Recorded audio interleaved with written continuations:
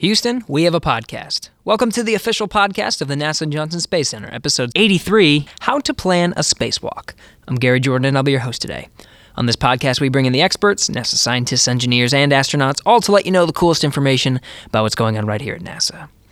So if you're familiar with us, you may know that NASA is full of acronyms and abbreviations. We try really hard to stay away from as many as we can, but sometimes it's just really hard to avoid.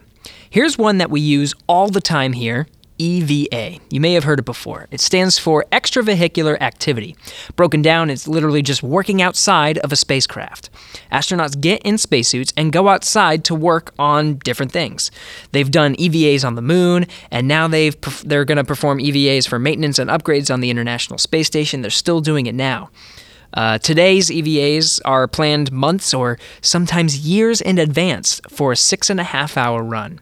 Activities are well coordinated and jam-packed into that time, and it's a long day for the astronauts, including the time before and after that run. So today we're exploring what goes on to plan a spacewalk. With me is Tara Jochim and Art Thomason. Tara is the project manager for the Alpha Magnetic Spectrometer EVA repair. This is a big deal, and we'll get into some of it.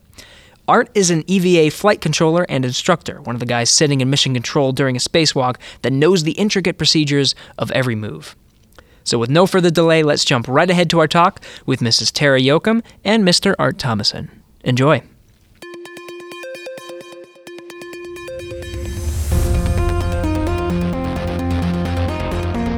T-minus 5 seconds and counting. Mark. Launch commit lights are correct. There she goes. Houston, we have a podcast.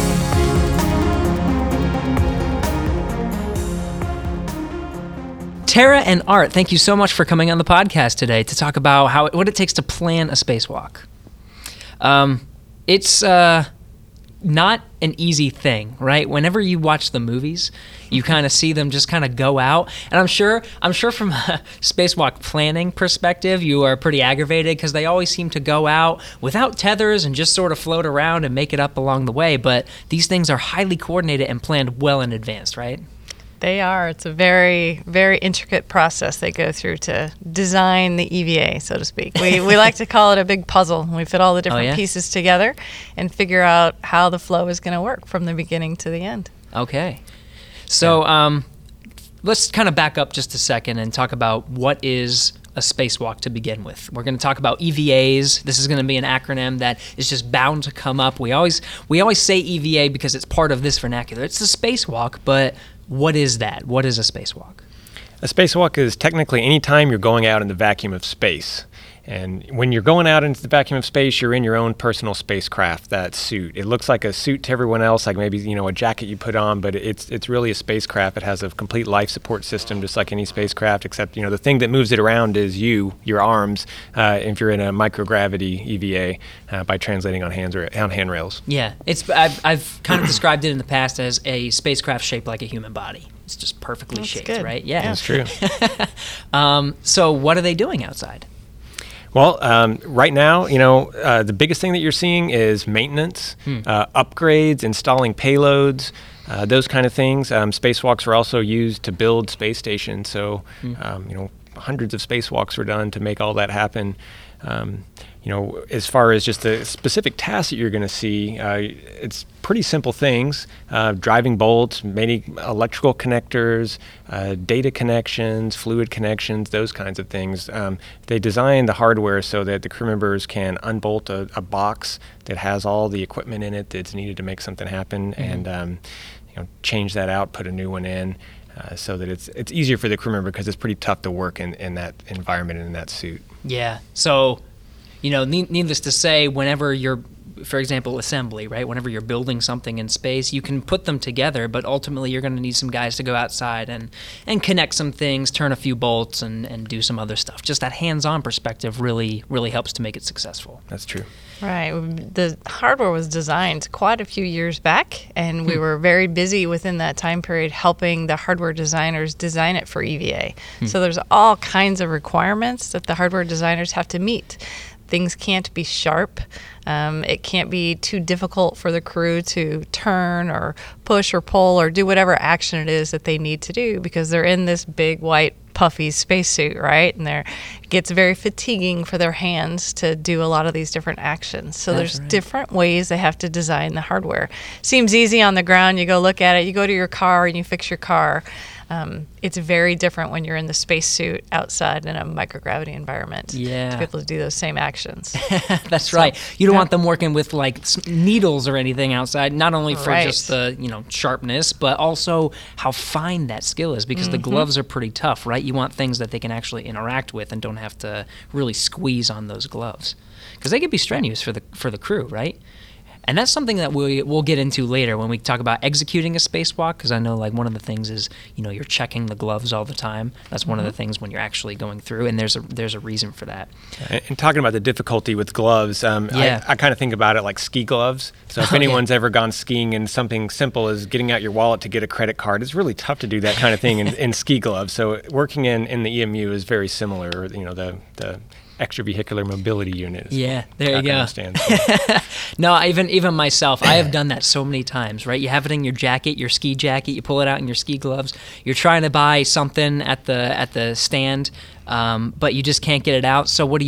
You take off your gloves and just deal with the cold for a little bit. Yep. Not something that you can do in space, right? Exactly. Definitely not. But you're talking about, you said EVA requirements. Just whenever you're doing something that needs to be done on the outside, it needs to be designed specifically so that people can interact with it, and not just the equipment themselves, but also the tools that they're using too, right? Absolutely. We've got a kind of a generic set of tools, just like you'd have in your garage, that you're going to go off and be able to work on different things. So the hardware then is designed to be able to work with that generic set of tools that we already have. If there's a specific task that we have to go off and design and build a new tool for, we can do that, but we kind of like to stay within our tool chest of items that we already have, because then the crew already knows how to use those tools. They've been trained a lot with that and can go up and do that on orbit. We really would prefer to not go EVA, right? We prefer hardware to be designed so that it doesn't require EVA to go out there and change things out robotically, or just stay outside on station and not have to go be worked with. But there are those cases where it requires EVA to go off and do something with that piece of hardware. The car we're driving is getting old. Yeah. Right? It's been on orbit for a long time. And so now we're starting to see that maintenance time period come up. And we go out and, fix things that maybe have some issues, or go install new science payloads for, new science to get completed on space station. So there's a lot of neat stuff that EVA gets to be involved with. Yeah, not just kind of maintaining, but also, that new installing payloads. I know just not too long ago, at the time of this recording, on a Russian spacewalk, they installed an experiment that was like an animal tracking sort of GPS thing on the outside, and that can actually look at animals tagged on the Earth with GPS, like with little receivers. It was pretty cool to actually research and read about. Yeah. But like you said, we're in this period of maintenance right now. When we're talking spacewalks mainly, exclusively now on the International Space Station, but spacewalking itself is just going outside of a vehicle, like you said, Art. So even spacewalking, that was the moon landings, someone getting out in a spacesuit, that was spacewalking, right? That's right. Required a little bit of different hardware and procedures, but that was also spacewalking. That's right. Now, the difference there was they were trying to figure stuff out, really, right? They didn't get to go into like their moon gravity room, flip a switch, and all right, here's how we're gonna do it. They had to figure stuff along the way. Yeah. How about now in microgravity? You said that we've already done a couple hundred just for space station assembly and maintenance. How are we now? Do we have things mostly figured out, or is there still things we're learning? I think we have things figured out as far as how we operate. Okay. Each EVA is different, and so like Tara mentioned earlier, it is kind of like a puzzle. Yeah. So we have a lot of tasks that we need to do. Sometimes there's one big major task that takes most of the EVA, and sometimes there's 15 small tasks, and trying to fit those together in order of priorities, but also in order of efficiency. So if I'm going to be at one location and there's 3 things in that area, even though they all may not be the highest priority, it may be more efficient to get those things done. So there's definitely a puzzle factor that comes in, and it's fun to play around with that and try to get as efficient as you can. Yeah. Definitely. And Art's team has learned a lot over the years on how to fit those puzzle pieces together and to work with the space station program now and figure out, okay, here are our priorities. Here are all the things we can do in a 6.5-hour EVA. This is how we would like to timeline all this out. And that community has just really become professionals on fitting as much as they do into these EVAs and safely completing the activities. Yeah. Okay, so let's go right into it. Now, let's say we have a task that we want to complete. At what point do you start planning for an EVA? Well, that's a tough one. It really depends. I would say generically, it's probably a year or more out. And so, you know, the first thing that we like to do, and we don't always get the chance to do this, but is to do development runs on the hardware. So what that means is get a mock-up built of, if it's something new that's going to come to space station, we get the drawings for it early, put it in the neutral buoyancy lab, get a mock-up built, and get crew members to assess it. So make sure it has all the right interfaces. We can access all the bolts we need to access, handle it. It has the right handrails that we need, and we can affect the design if there's something that we need to change. So if we can catch it early enough, then that's great to get that input in and get something that is easier for us to use on orbit. So that's kind of the first phase. Mm-hmm. From there, we wait till we get a little bit closer in as to where that's going to be integrated into a specific EVA.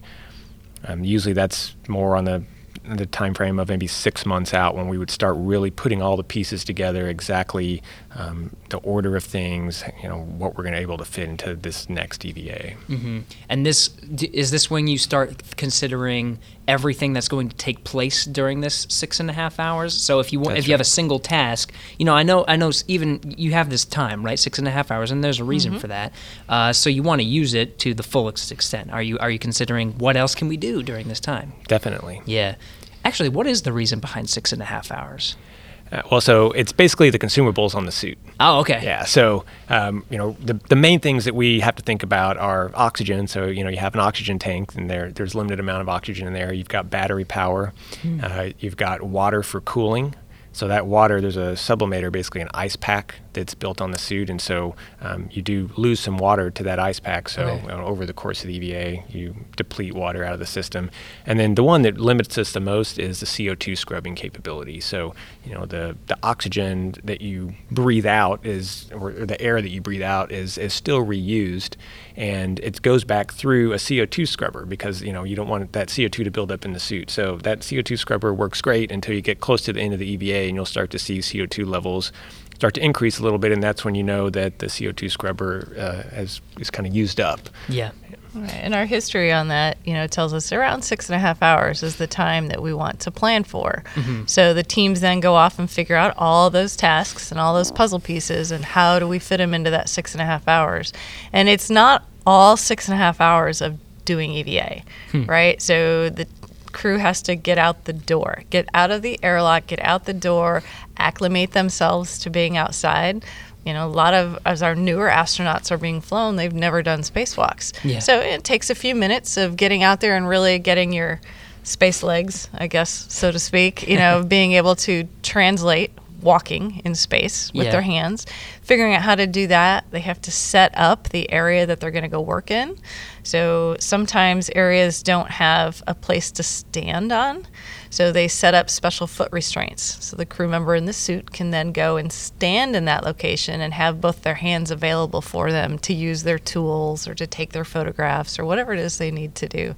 So there's lots of things that go into that 6.5 hour time period. Right. Because it's not just, you know, okay, you're going to go over and you're going to turn this bolt, right? Mm-hmm. You have to get the drill. You have to get the little foot stand so you can put it into the right place. You can get to the spot so you can use the drill. There's a lot of different steps that happen. Right. And to get just to that point, the flight operations team and the hardware developers and the astronauts on the ground have spent a lot of hours developing how long that's really going to take, and the exact position of how that foot restraint is going to be when they get out there, what the handrails are that they're going to use to get to that spot, and how they're going to turn that bolt.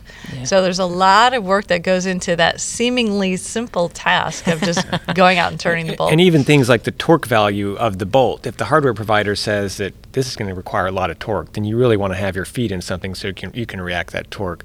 But if it's, hey, this is a very light amount of torque, I can hold on to a handrail with one hand and drive it with my cordless drill. So there's a lot of those things that factor into how we want to approach a task. Yeah, that's true. I guess I wouldn't think about that. Every action has an equal and opposite reaction. So if the drill, if you need to turn it too hard, you're going to go with it if you don't have enough restraint. Right. That's right. And, that's one of the training facilities we have on the ground is something called Pogo. So it's basically a system that suspends you. Oh, cool. And we do that over in the mock-up facility over here in Building 9. Mm-hmm. And it's great because it's eye-opening when you see someone do it for the first time. When they start to drive a bolt, they spin around if they're not holding on to anything. So that's kind of the first experience they get with that. You have to react to that torque even if it's small. Yeah. So the astronauts themselves are preparing for a spacewalk here on the ground with different, I guess, ways to practice. Pogo being one of them, right? Suspends you above the ground. The one we talk about a lot here is the neutral buoyancy laboratory, right? So what are they doing there? Do they practice these specific runs, or are they just gaining basic skills? What are they doing there?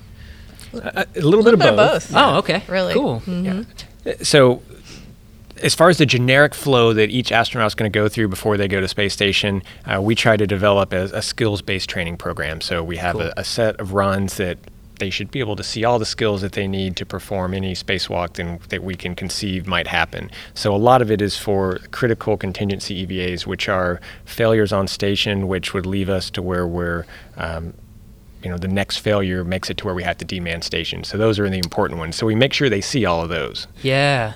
And with that, we also make sure that they have all the skills. So if they've changed out, one big box that has 2 bolts on it, and there's 2 other boxes that do something totally different but have the same interfaces, then we really don't need to show them all of those. They know how to change out a box with 2 bolts on it. So we try to minimize the training and make sure they've seen kind of every type of hardware that they may run into. Yeah, that's right.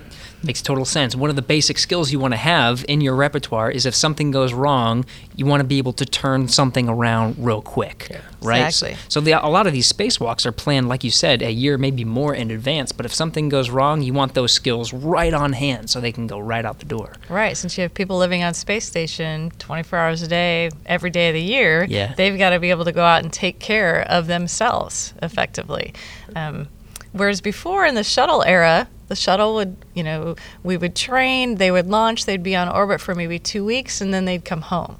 And they would have their skill set built up around what they were specifically doing on that mission. For space station, that's such a broader picture.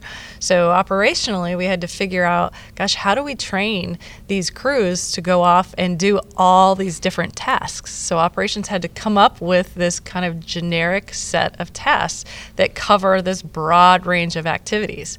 So where we used to train shuttle crews specifically for this very specific, very choreographed 6.5 hours for an EVA, now they get a lot more general training of, we think these are the activities that are going to come about when you're up on orbit. So we're going to show you these as you go through your training flow. They may never actually see the whole 6.5 hour EVA on the ground before they go perform it in space. But they have those basic skills, how to move, how to use certain tools, how to position and hold yourself so that you're not turning with the bolt, right? Like we said before. There's a lot of these skills that are super important. On the topic of tools and designing some things, I'm trying to imagine, we're talking about a drill, but I know there's a lot of other things that they can use. What are some examples of tools that are designed specifically for a spacewalker to interact with, like you said, EVA certified or the requirements outside? Well, yeah, we have a lot of tools. Actually, most of them are things pretty similar to what you'd find in your garage. Really? The the cordless drill, what we call the pistol grip tool, Yeah. is what we use probably the most. That's what we use to drive bolts. It's really handy that you can program in a torque and the RPMs that you want it to turn at, and that's great from a hardware standpoint, because hardware has different requirements. So that's a lot easier than setting a torque wrench or something along those lines. Yeah. And we also have ratchet wrenches, and it works just like the one that you have in your garage. Those are, I think, two of the tools that we use the most. Aside from that, bags are a huge thing. So a way to carry a bunch of tools to a work site. So there may be a case where we're removing a bunch of caps or those kind of things. So if we can take everything that we need to do the work site in one bag, as opposed to carrying a bunch of little things that are going to kind of float around and get into your field of view and potentially get lost, and that helps a lot. And there's been a lot of cable routing is something that we also do. So we've developed some bags specifically for cable routings that kind of have shelves, if you will, or layers, so that we can keep all the thick bundles of cables separate so they don't get tangled together. Oh, yeah. Okay. Kind of like going behind your TV and you pull out this big wad of cabling. You don't want to do that. You don't want to go to your EVA bag and pull out this giant wad and think, okay, where does this connector go? Yeah. So they do a really nice job of keeping it very neat and organized. So if they have to go and install a new power cord or a new data cable or anything like that, they can lay it out smoothly and lay it on station to use in the future. I'm imagining the frustration of looking behind the TV and thinking, oh, no, this is something I'm going to have to deal with now. Yeah. I can imagine being in a spacesuit now, and you're already, a couple hours into this EVA, and all of a sudden, oh my gosh, I have to untangle all of these. Yeah, that would be pretty bad. One other thing that I think people forget about when you're doing spacewalks that's different than just being on the ground is everything you use has to be connected to you or to space station. That's so right. you yourself in the big white spacesuit has to be connected to space station with what we call a safety tether. So they're always positively attached. So in case they were to let go of their handrail or have some problem, they're still attached to space station. Same thing for all the tools that we use, all the hardware, all the bags, all these things have to be connected up. So every time you go reach for that wrench, it's connected to a tether. You go use that wrench and you have to leave it on the tether and you go put it back in the bag. It may require you to change that tether from you to the bag. So there's all these extra actions that you have to do as you go off and perform this simple turning of a bolt. Wow. Kind of activity. How detailed are these actions? Do you literally have, okay, now step 1, take tether, move here. Step 2, move over to this side. Step 3, is it getting to that level of detail? Yeah, it definitely does. Wow. When you're in a spacesuit, there's a lot of stuff that you have to think about, and you kind of have a tunnel vision in a way that, you can't turn your head and look. Yeah, you really can see what's right in front of you, and if I tell you to go somewhere, that's 10 feet away, it may not be obvious what that path is by just turning and looking there. So by us telling them, okay, you're going to look for this handrail and then, head up to your left or your right from here, that helps them know where they need to go. Also, by having detailed steps, and we do, like you said, have detailed steps, get this tool out of the bag, drive this bolt for this many turns at this torque, and we tell them when to do it. There's also things that are happening behind the scenes on the ground that we may have to power down a connection before they pull this box out, or they're going to be demating a hot connector. So that we have to verify on the ground that happens before we give them the go to do that. So, we try to give them very detailed instructions so that there's less things that they have to think about on their end, and they can just do the work. Wow. And then it gets even crazier when there's a problem. The team on the ground has to have thought about what are all the problems that could happen as they go to turn this bolt.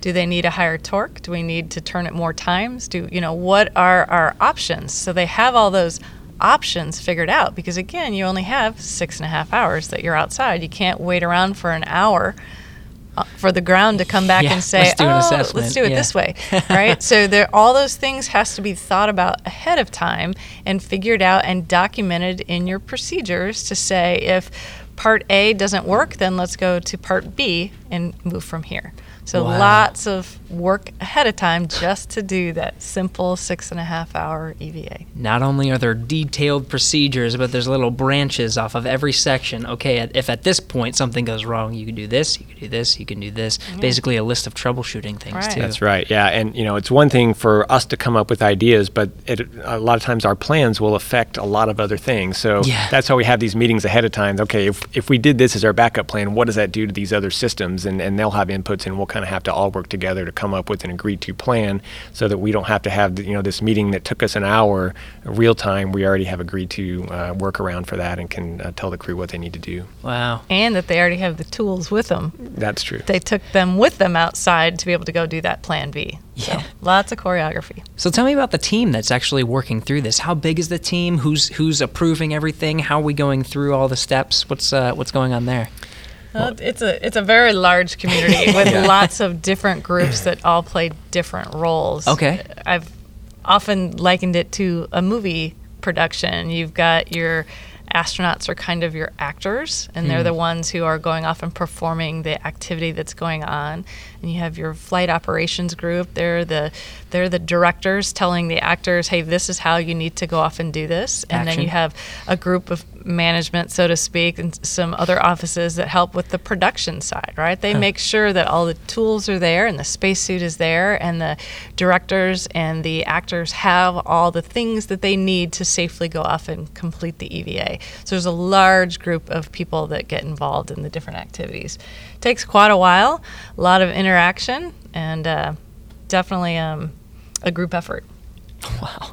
Yeah, it takes a whole movie production. That was a great analogy because I was imagining all of that. That's fantastic.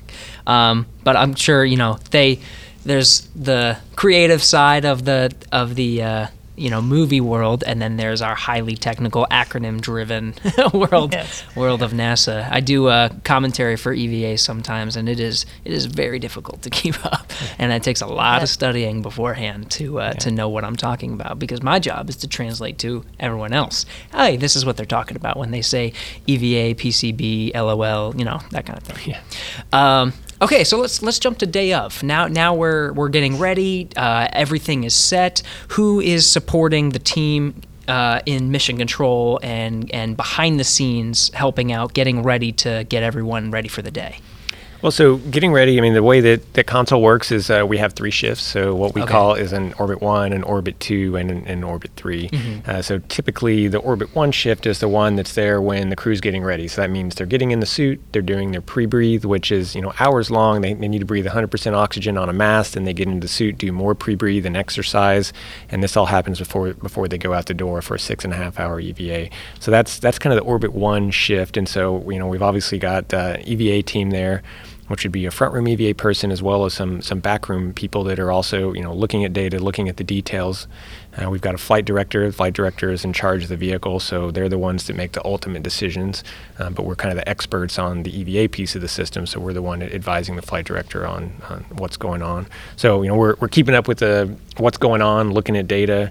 As long as everything goes well, it's just a matter of kind of keeping pace with them and looking ahead.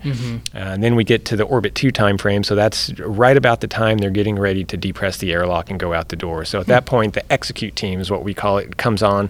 So they're the team that planned the EVA. They were the ones that spent the hours in the NBL runs and writing procedures and coordinating the plan with everyone. So they're the experts on it. So they come out and are there for the crew when they're outside. Performing the EVA. So then the crew comes back in, represses, and starts to get out of the suit. At that point, we transition to the Orbit 3 team, and they're the team that helps, get the crew out of the suit, any of the kind of the cleanup of the suits and maintenance after the fact. They support that. And then if there's any kind of replanning to get ready for the next day, they're there to do that. If there's any anomalies or those kind of things, they log that data and make sure that all gets captured. Wow. Okay. Yeah, if you ever have a chance to listen to a spacewalk, any of the folks listening to this, it's a really interesting process to watch and to listen to, because it is such a well-oiled machine. Yeah. The flight director is in charge of the vehicle and everything that goes on there, and then there's the Capcom, who is generally another astronaut that is actually the one that speaks to the astronauts in space. So those are the kind of the conversations you would hear, but there's so many people that support that in the background that are all commenting very quickly on what's happening to that person in the front room. And there's lots of other support from the EMU, the spacesuit specialists and the space tool specialists and the safety people and all the other mechanical systems associated with the vehicle itself. So there's so many people in the background that we may not see on TV, but are just an integral part of the whole process being successful and running so smoothly as they do. Absolutely. Yeah, you were saying there's someone right behind the flight director just kind of watching over things, but then you have more people in other rooms listening in, and it takes a huge team to make this happen. That's awesome. Going off of your point, Art, it sounds like, I mean, it's a long day for the EVA teams, right? You're getting in early, you're doing a lot of the prep, then you have the actually execute team, the debrief team. Long day for the crew, too. I was thinking about that, Definitely. Getting up and breathing for a few hours. We already talked, this is a 6.5 hour EVA. Then your day is not done, then you have to do a lot of stuff afterwards. That's a long day for the crew. How long does it actually add up to at the end of the day, do you know? I don't have the exact crew day length, Okay. but you're spending an hour on a mask where you're breathing 100% oxygen. Then you get into the suit, and that's about 3 hours or so just being in the suit, doing what we call light exercise, which is moving your legs. It's just a way to kind of get the nitrogen bubbles out of your body, so that it doesn't build up when you go to a lower pressure out in space. Mm-hmm. And then you depress for about 30 minutes, and you've got the 6.5 hour EVA, and it takes you about 30 minutes to come back in and repress and kind of get out of the suit. So you can do the math, but a long time in the suit. Yeah, I mean, I'm taking myself mentally through this day, and I'm just getting hungry just thinking about it, just not eating for that long. Yeah. When it comes actually down to going out the door, this is an interesting thing. I think it's the official start of the 6.5 hour day is not when they go out the hatch, right? It's actually when they switch to battery power. That's right. Why is that? Well, I can't tell you the exact reason for that. Oh, okay. That's just kind of when we start the EVA. Oh, okay. Yeah, so they'll depress, they'll go down to vacuum, still in the airlock, and then they'll be on vehicle power so that they can preserve battery power. Okay. And so at that point, once they are getting ready to go out of the hatch, they'll go to battery power, and that's just what we call the start of the EVA. Yeah. I guess there's history behind that, but it seems to work pretty well for us. So it's really about the time that they are going to start doing work and doing the planned task for the EVA. Yeah. So how the teams are looking at all the tasks? We have computers, we have mission control, right? How is the crew kind of following along too? Is everything in their ears? Do they have some sort of checklist on their arm to follow along? Well, it's pretty much just what we tell them. So I mean, they're able to hear what mission control is saying. If for some reason the crew inside the space station needs to talk, everyone's on the same loop. They're on Space to Ground 1, so the crew in the suit is hot mic'd. So anything they say is going to go out on that Space to Ground 1 loop. They do, as far as checklists go, they do have what we call a cuff checklist that they wear on their wrist. This is primarily for emergencies. So even if they lost comm or communication with us and they get a message in their caution and warning system on their suit, they can go to their cuff checklist page, and whatever the message is, there is a page for it, and it tells you how to respond to that. Okay. And so, in most cases, if they do get a message, we'll see that on the ground, and we'll be able to kind of talk them through that. But that cuff checklist page is there just for an emergency. But they also have some blank pages. So if there's certain pictures or things that are going to help them along the way, they'll put those in there as well as kind of memory joggers. Yeah, that makes sense, because last thing you need to do is drill and then flip to the right page and then, where you're going to put the drill. Yeah, that makes a lot of sense. So besides actually the procedures themselves, we've already talked about they have step-by-step instructions. They know exactly the path of where they're going to go and which handrails they're going to grab onto, right? This is an important thing, handrails. This is actually, you can't just design a tin can looking module. You got to install these things called handrails on the outside of them because that's how they move, right? Right. Yeah, otherwise what are they going to grab onto? Right, and there's all kinds of requirements associated with those handrails. Really? You bet. How long they are, how much of a space can be between two handrails for the crew member to grab from one to the next. Got to reach it, What the size of it going around it is so that the crew member in their big snowmobile gloves can grab onto that handrail itself easily, right? Because you talked about those tactile things. You don't want them to have to hunt and peck for fingertip type activities. They want to be able to easily move and work around their different work sites. So, there's all kinds of requirements. Sharp edges, that's a big one that we deal with from a safety of crew perspective. You don't want to put a cut in a glove. right? Yes. We talked earlier about the crews throughout their EVAs have to check their gloves to make sure we don't have any sharp edges. We found that the longer space station flies, the more opportunities we have to be hit by debris that's flying in space, tiny little micrometeoroids. And sometimes that will hit pieces of metal, and when it does, it causes a rough edge or a burr to it, or has the opportunity to. And if the crew's glove discovers one of those, we've found that it can put a little slice or a nick in the glove itself. So the crews now go off and take a look at their gloves every once in a while and give feedback down to the ground to say, nope, my gloves look great, or hey, look at this little piece right over here, it's torn in this area.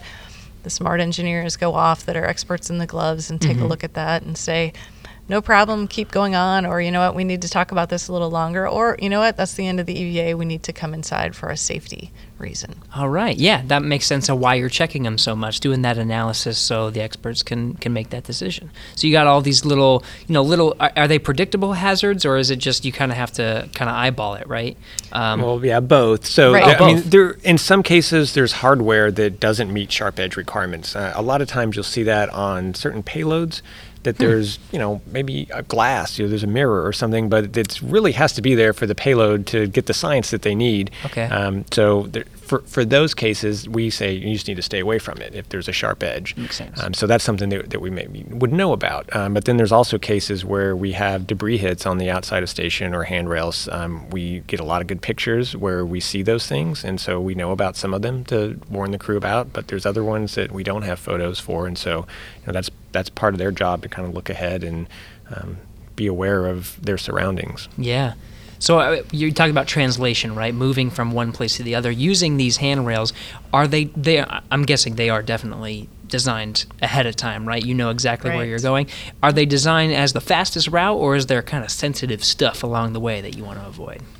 A little bit of both. Yeah, it's both, for sure, yeah. I'm asking the right You're questions hitting here. it, right. All right. And again, it was a long time ago that a lot of these items were designed around the other hardware that was already in this piece of structure. Is there something that EVA has to go out and fix? Are there batteries out there or other items that an EVA crew member would have to go and change out? If so, then we have to provide a work site for them. There has to be handrails there, the ability for the crew to position themselves in the work site to do whatever that job is that they've got to go do. So, and the other thing, we didn't talk about is it has to be able to, the structure has to be strong enough to take a person in a spacesuit carrying a bunch of other tools on them. It's quite a large mass.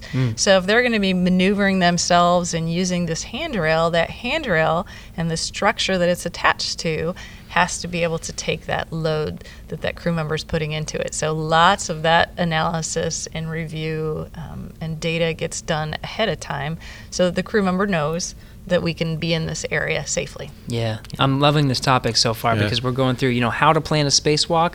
It's just all these little things you have to think about throughout the whole time. And one thing that we do send up to the crew before they do an EVA is a lot of times there's a few different tools we have, and I'll get into that, but we have a plan for their translation path. So, some of it will just be a picture of space station, and we'll light up the handrails that they're going to use to get out there so they can see, okay, this is where I'm going to go. And, I've talked to some crew members who, if they have a good window view, they'll go and look, okay, yeah, that's where I'm going to be going. So they can look, days ahead of time to see if there's anything that's, unusual or different than they expected and get familiar with that translation path. Okay. Now, besides the procedures themselves, the step-by-step instructions, what are the teams looking at to make sure that everything is going smoothly? You already mentioned consumables. That's one of the reasons that it is 6.5 hours. What else are you looking for along the way? Well, so we're definitely looking at the clock as far as, what we have planned for the spacewalk, and are they still going to be able to fit it into the 6.5 hours? So that's one of our biggest challenges sometimes is if they're running behind and, sometimes you run into a problem, something that you didn't expect that takes a little bit longer. You go through the crib sheet or the anomalies and you get the problem resolved, but now you've spent an extra 30 minutes. So now is there some way to kind of make up that time? Can we go a little bit longer? Those are all the things that you kind of think about. And, we think about those ahead of time so that we don't get ourselves into a bad situation. We want to make sure that we leave space station in a good configuration. We don't take some critical power box out and then say, oh, now we're out of time, and don't put something back in there. So, we make sure that we have a plan for, even if we are running behind, what do we do and how do we leave station in a good configuration, and most importantly, getting the crew back in safely. Yeah. So just based on your experience actually executing spacewalks, it takes so much energy to plan everything, and it actually works out. But when it comes down to it, how much real-time decision-making is going on? I think it really depends on the spacewalk and what the activity is, right? And how well it follows that timeline. Okay. Sometimes they go through very quickly, and they're able to accomplish things very smoothly, and they're ahead of the timeline. Yeah. And then you have to figure out, we have some extra tasks that we set aside. We call them get-ahead tasks. Hey, if there's time at the end, we could fill in this open space with these get-ahead activities. Is this the right time to plug that puzzle piece in and decide to go and finish that EVA and make it a whole 6:30? Or, what, do we come inside at 6 hours and consider it a success? We've gotten all of our main requirements done. Yeah. So some of those discussions happen real time as you're stepping through the EVA. But it's the best group in the world on doing this activity. They've really got it down to a fine art. That's watching right. it all happen. So one of the first spacewalks that I did commentary on, I trained a lot. I got to sit in mission control, and here I go. I'm just going to follow the procedures. It just happened to be the one where one of the shields on the outside of node 3, I think that they were going to put was inadvertently lost, and then you just see it kind of going away. This is one of my favorite spacewalks, even to this day. Even though this was again one of my first, so I was very nervous on air. It was very memorable. It was extremely memorable. But can you kind of go over what happened and then how we fixed it real time? Yeah, and so there was a lot of things that led up to this. So for one, the shields were really large, and so it was going to be almost impossible to take all the shields out on one spacewalk to go and install them. So we planned ahead, staged some of the shields outside on an earlier spacewalk. So they sat outside for months, and then the crew went and picked those up. So the way these shields are made is that they were folded in half, and then there's a lot of other straps on it. So there's tether points, that's how you're going to put your tether to attach it to that, so that you can translate to the work site, keep the thing tethered all the time. So the problem is what happened is one of the straps kind of got folded under, and so it looked like a tether point. And so the crew tethered to it, and it seemed to hold until they got to the work site and put in a little bit of extra force, and it came undone, and so their hook just slid off the end of that strap. But from, again, you kind of have tunnel vision in the spacesuit. So from their perspective, all they could see, everything was working great, until it started to float away. Mm-hmm.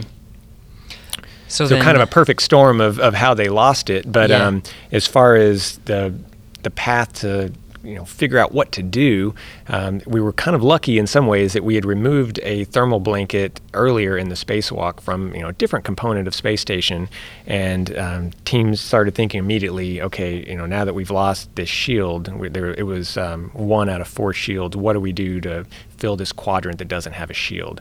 So one thing that we do that I think is a great practice is in one of our back rooms, we have as many tools as we possibly can. So we had these shields in the room, and we also had the other blanket that we had taken off. So we could lay those things out on the floor and see, okay, it looks like this blanket's going to fit there. And so that part of it was great. And we were able to use a model to show what handrails we could tie that blanket to and to tell the crew what to go to. But then there was also the piece of, is this blanket going to do the same thing as the shield? So there's an engineering team that has to run the analysis, both thermal and from micrometeoroid, what's going to happen? Is this actually going to do the job, or are we going to install this and realize we got to come back out later and fix it? So it was great that they were able to do all that stuff real time and determine that, hey, this is going to meet our needs, and we had the crew install it, and turned out to be a really successful EVA. Yeah, that was one of my favorite moments. You lost a shield, but figured out a way on how to cover it and did all this analysis to make sure it was going to work. And if I'm not mistaken, I think everything on that EVA that was planned still got done, if I'm not mistaken. I think that's right. Yeah. So one of my absolute favorite moments. It was really cool. One of the big things we learned just from doing spacewalks, this is actually one of the recent things. I think it happened in 2013 when Luca Parmitano was on a spacewalk and there was some water in his helmet. Can you describe what happened there, and then how we fixed it, and then what came from that? Yeah, so on the spacewalk, Luca reported that he started feeling some water kind of on the back of his neck, back of his head. Yeah. And, we had seen similar things before where, a drink bag, so they have a drink bag that's 32 ounces in the suit. So if that leaks, you're going to get a little bit of water there. There's maybe some other cases where you might get a small amount of water. So initially, that's not something that necessarily concerns us. But as time goes on and it started to increase, and it became a bigger deal, and the team quickly realized that we're going to have to call the spacewalk and get him back inside. So as he translated back, things seemed to be going well. But the way that water behaves in microgravity is a lot different than on Earth. So because of surface tension, it wants to hold together.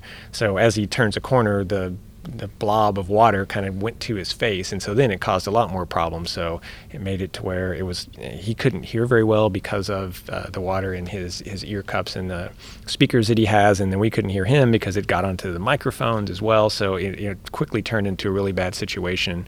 But he was able to get back into the airlock, and Chris Cassidy was there with him and was able to get eyes on him and communicate with him, by hand squeezes and make sure that he was doing okay. So they got him repressed as quickly as possible, and everything was, turned out okay for that EVA. And what we did find out was there was, due to contaminated water, when the suit was filled on the ground, there was just very small particulate in there that clogged what we call a water separator. And so that's something that kind of is designed to get water out of the vent loop, but because of that failure, it actually had the opposite effect, that it actually flooded the vent loop. So, water from the water system was now able to come into the ventilation system, and that's what we ran into. But, since then, obviously we're much more careful about what water goes into the suit as well. Yeah. But we do different checks. So we do a conductivity test of the water, and so that kind of determines what the particulates are in the water. But then, from a more simple standpoint, we have an absorbent, kind of like basically a diaper that goes in the back of their helmet. Right. So if you did get a lot of water built up there, that diaper would soak the water up. And so we kind of have an idea of how much water we think we could get, and so that's able to absorb most of that. They also have something called a snorkel, which is just a tube that's up near by their chin that goes down farther in the suit. So if they did get water near their face, they could breathe in through that tube to get air from another place in the suit, and then just exhale out into their helmet. There you go. All right. That whole thing, I was on console as well, and it was just an awesome example of the team under pressure working as a well-oiled machine. It was what could have been a very scary and terrifying moment was handled very professionally, and they got the crew back inside safely, and after that went down through the process of figuring out what the problem was to get us back out, and we're doing spacewalks again. And so it was a really great example of how well this community works through challenges that are thrown at them, especially real time. Oh yeah, this is why we do all this practicing, right? And a lot of what you train, even Art, you were saying the things that they have on their arm are in case something goes wrong. There's a lot of things you got to consider ahead of time, and that's why we practice. It's really an amazing feat. And the other thing is, this suit was made with 70s technology. It's been around a long time, but this was not something that was on our radar that it was a possibility to happen. And so since that's happened, our cuff checklist, we've added a page about water in the helmet and how to deal with that. But it wasn't something that, initially at the time, Luca didn't have a page that addressed that. So we're continuing to learn, even though stuff's been around a while. Yeah. There's a lot of cool stuff in the suit. I mean, besides these little things, just from this mishap, one of the things I think is super interesting is the thing called the Valsalva. It's something you won't think about, but you're in a suit. How do you itch your face? How do you pop your ears? It's like this little nose cup, right? And you can itch, and you can. So anyone that scuba dives is probably familiar with the need to Valsalva, and so some people can just kind of wiggle their ears or that kind of thing, but other people you have to hold your nose and kind of apply pressure, and that clears your ears. So you definitely need to do that when you're coming back in from a spacewalk. So speaking of coming back in, we talked about going out, switch to battery power. That's the start. What about coming back in? When does it end, and then what are you doing to final cleanup? So it's the start of repress is when we stop the clock on the length of the spacewalk. Okay. And then getting ready for, how do you take everything off and all that? Oh yeah, so once they get back in, start the repress. That's something that's surprisingly simple, which is great because it's something that you really have to be able to do. I mean, of all the things you do in a spacewalk, you have to be able to repress. That's probably the most important thing. So it's basically just a valve that opens up a hole and lets air from the station come back into the airlock and fill the airlock. So the crew members do have the discretion of kind of throttling that valve, if you will, so they can let their ears equalize, use the Valsalva, those kind of things. But so once they're completely repressed, they can open the hatch, and then they come in and get out of the suit. At that point, it's really the IV crew member, the person that's inside, helps them get out because it's pretty tough to reach some of those interfaces and work them when you have gloves on your hand. Yeah. But it's a matter of depressing the suit. So the suit is, when you're outside, it's 4 psi above ambient. But once you come back inside, you go down to about 1 psi. So you still have to depressurize the suit. So you make sure that you're equalized, and at that point, you start taking the components off. We take the gloves off first, because if you took the helmet off first, you wouldn't want there to be a little extra pressure held in the suit, and then hit your chin or your nose, those kind of things. So we take the gloves off first, and once we know that we're completely equalized, then they can take the helmet off, and then from that point, they disconnect kind of the pants from the shirt area. And so, we call the hard upper torso, that's a fiberglass piece of the suit. And so that, I think it's not so much like, putting a shirt on, it's more like you're climbing into this piece of equipment. Is the way that it feels, I think, when you're getting in and out of it. So, to get out of it, it's kind of a trick that, you have to get your shoulders in the right position so that you can come out of the bottom. Yeah. And from there, I think that's the hard part. Getting in and out of that hard upper torso is probably the most difficult part. How long until they get to have some food? Pretty much immediately right after that, yeah. I know I would. That's a long day. So we were talking about on the outside having translation paths, dealing with sensitive equipment, watching out for payloads, things that you don't really want to interact with. I think that's a nice segue into this alpha magnetic spectrometer spacewalk that we have coming up, because you're talking about dealing with really sensitive equipment. Literally, that is the definition of the spacewalk, right? Right. Yeah, this is a really challenging one for us. A few years back, the AMS community has a lot of different sensors on their hardware and determined that some of their cooling system was having problems. So they asked NASA, can you go off and repair this for us? So for the last several years, the community here in Houston and some of the AMS collaboration around the world have been designing different parts of the hardware to go and bypass the cooling system that's on this very large payload that's outside. Whereas that's a typical something we go off and do, go design a new spacewalk. This was unique in that the AMS was never designed to have EVA on it.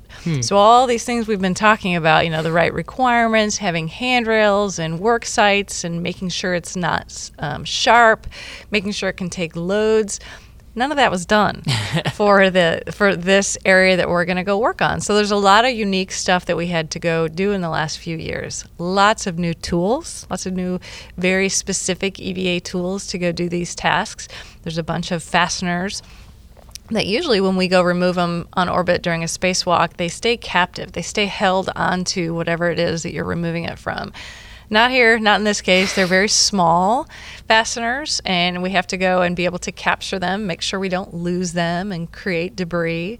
There are places with potential sharp edges that are out there. So there's a lot of different stuff that we have to work around, create tools to help the astronaut in their big snowmobile suit and figure out how they can go and do these very challenging activities. So it's been a lot of fun these last few years of really going off and designing something entirely new. I think what excites me the most about it is looking downstream into the future of EVA and thinking of future planetary spacewalks and those kinds of things. At some point, we're going to have to go out and fix the habitat we live in, the cooling system that we're in. Some of the stuff that we're doing, I think, will definitely apply to those type of actions and activities that we have to do.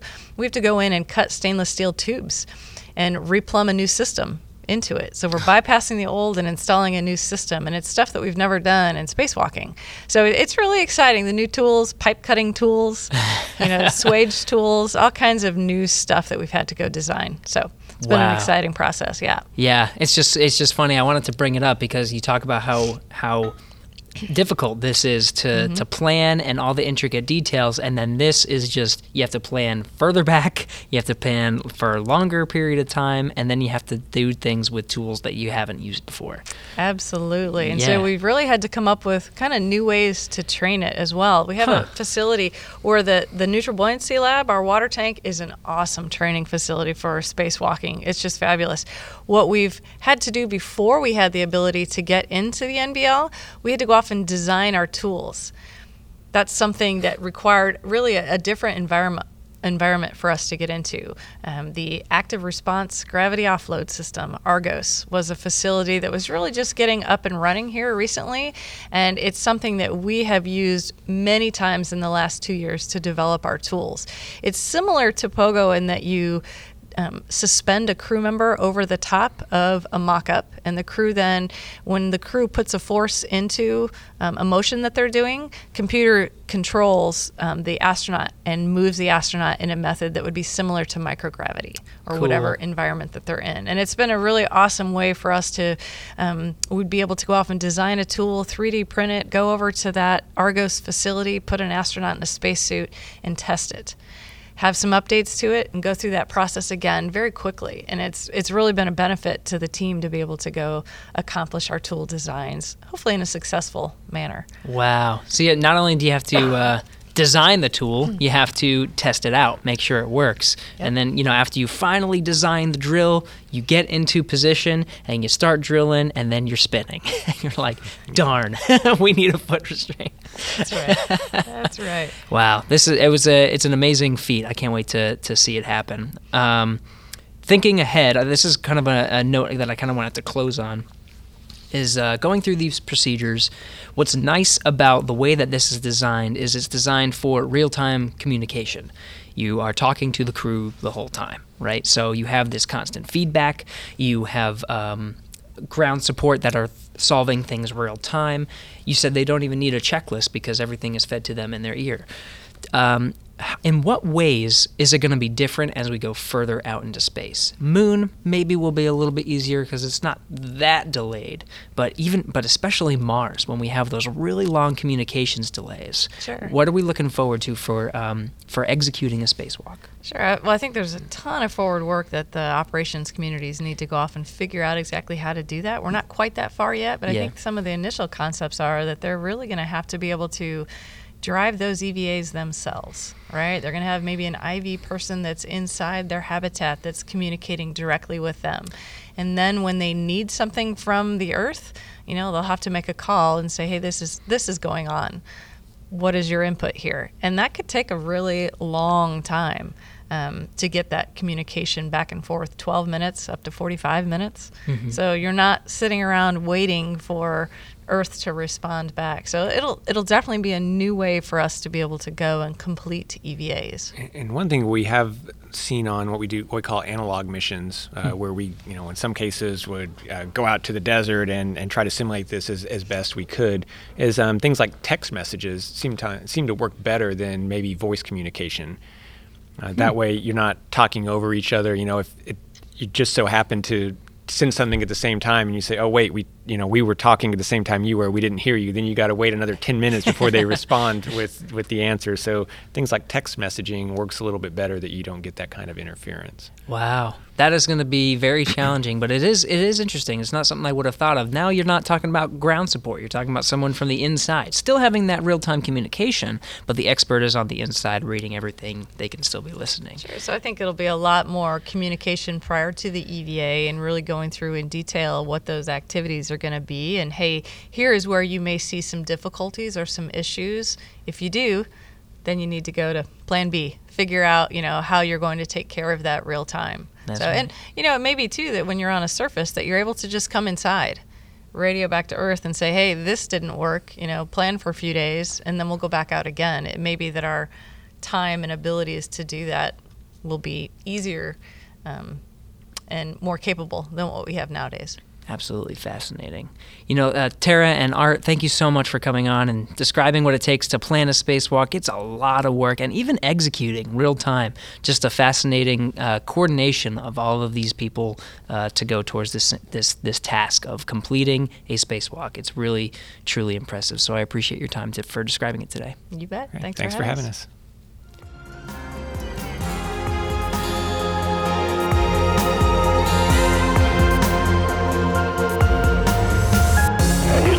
Stop of the space shuttle. Roger, 0G, and I feel fine. Shuttle has cleared the Became tower. a theme for all mankind. Actually a huge honor to break a record like this. Not because they are easy, but because they are hard. Never keeps to.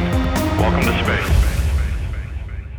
Hey, thanks for sticking around. So today we talked with Tara Jochim and Art Thomason about what it takes to plan and execute an EVA. We went into a lot of detail here. But the thing that they're actually inside, we described it on this episode. It's literally a spacecraft shaped like a human body. It's called a spacesuit. We went into detail about the spacesuit that they actually use to actually conduct these spacewalks on the International Space Station called the EMU, Extravehicular Mobility Unit. Check out episode 16 to listen to that episode that goes into depth about spacesuits. Otherwise, you can see some of the things we're doing on the International Space Station. Sometimes we actually broadcast some of these spacewalks live on Facebook.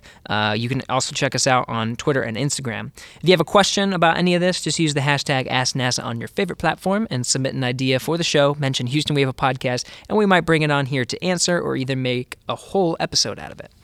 So this episode was recorded on September 6th, 2018. Thanks to Alex Perryman, Bill Stafford, Pat Ryan, Kelly Humphreys, Tim Hall, Stephanie Cipolla, and Jenny Knotts. Thanks again to Mrs. Tara Jochim and Mr. Art Thomason for coming on the show. We'll be back next week.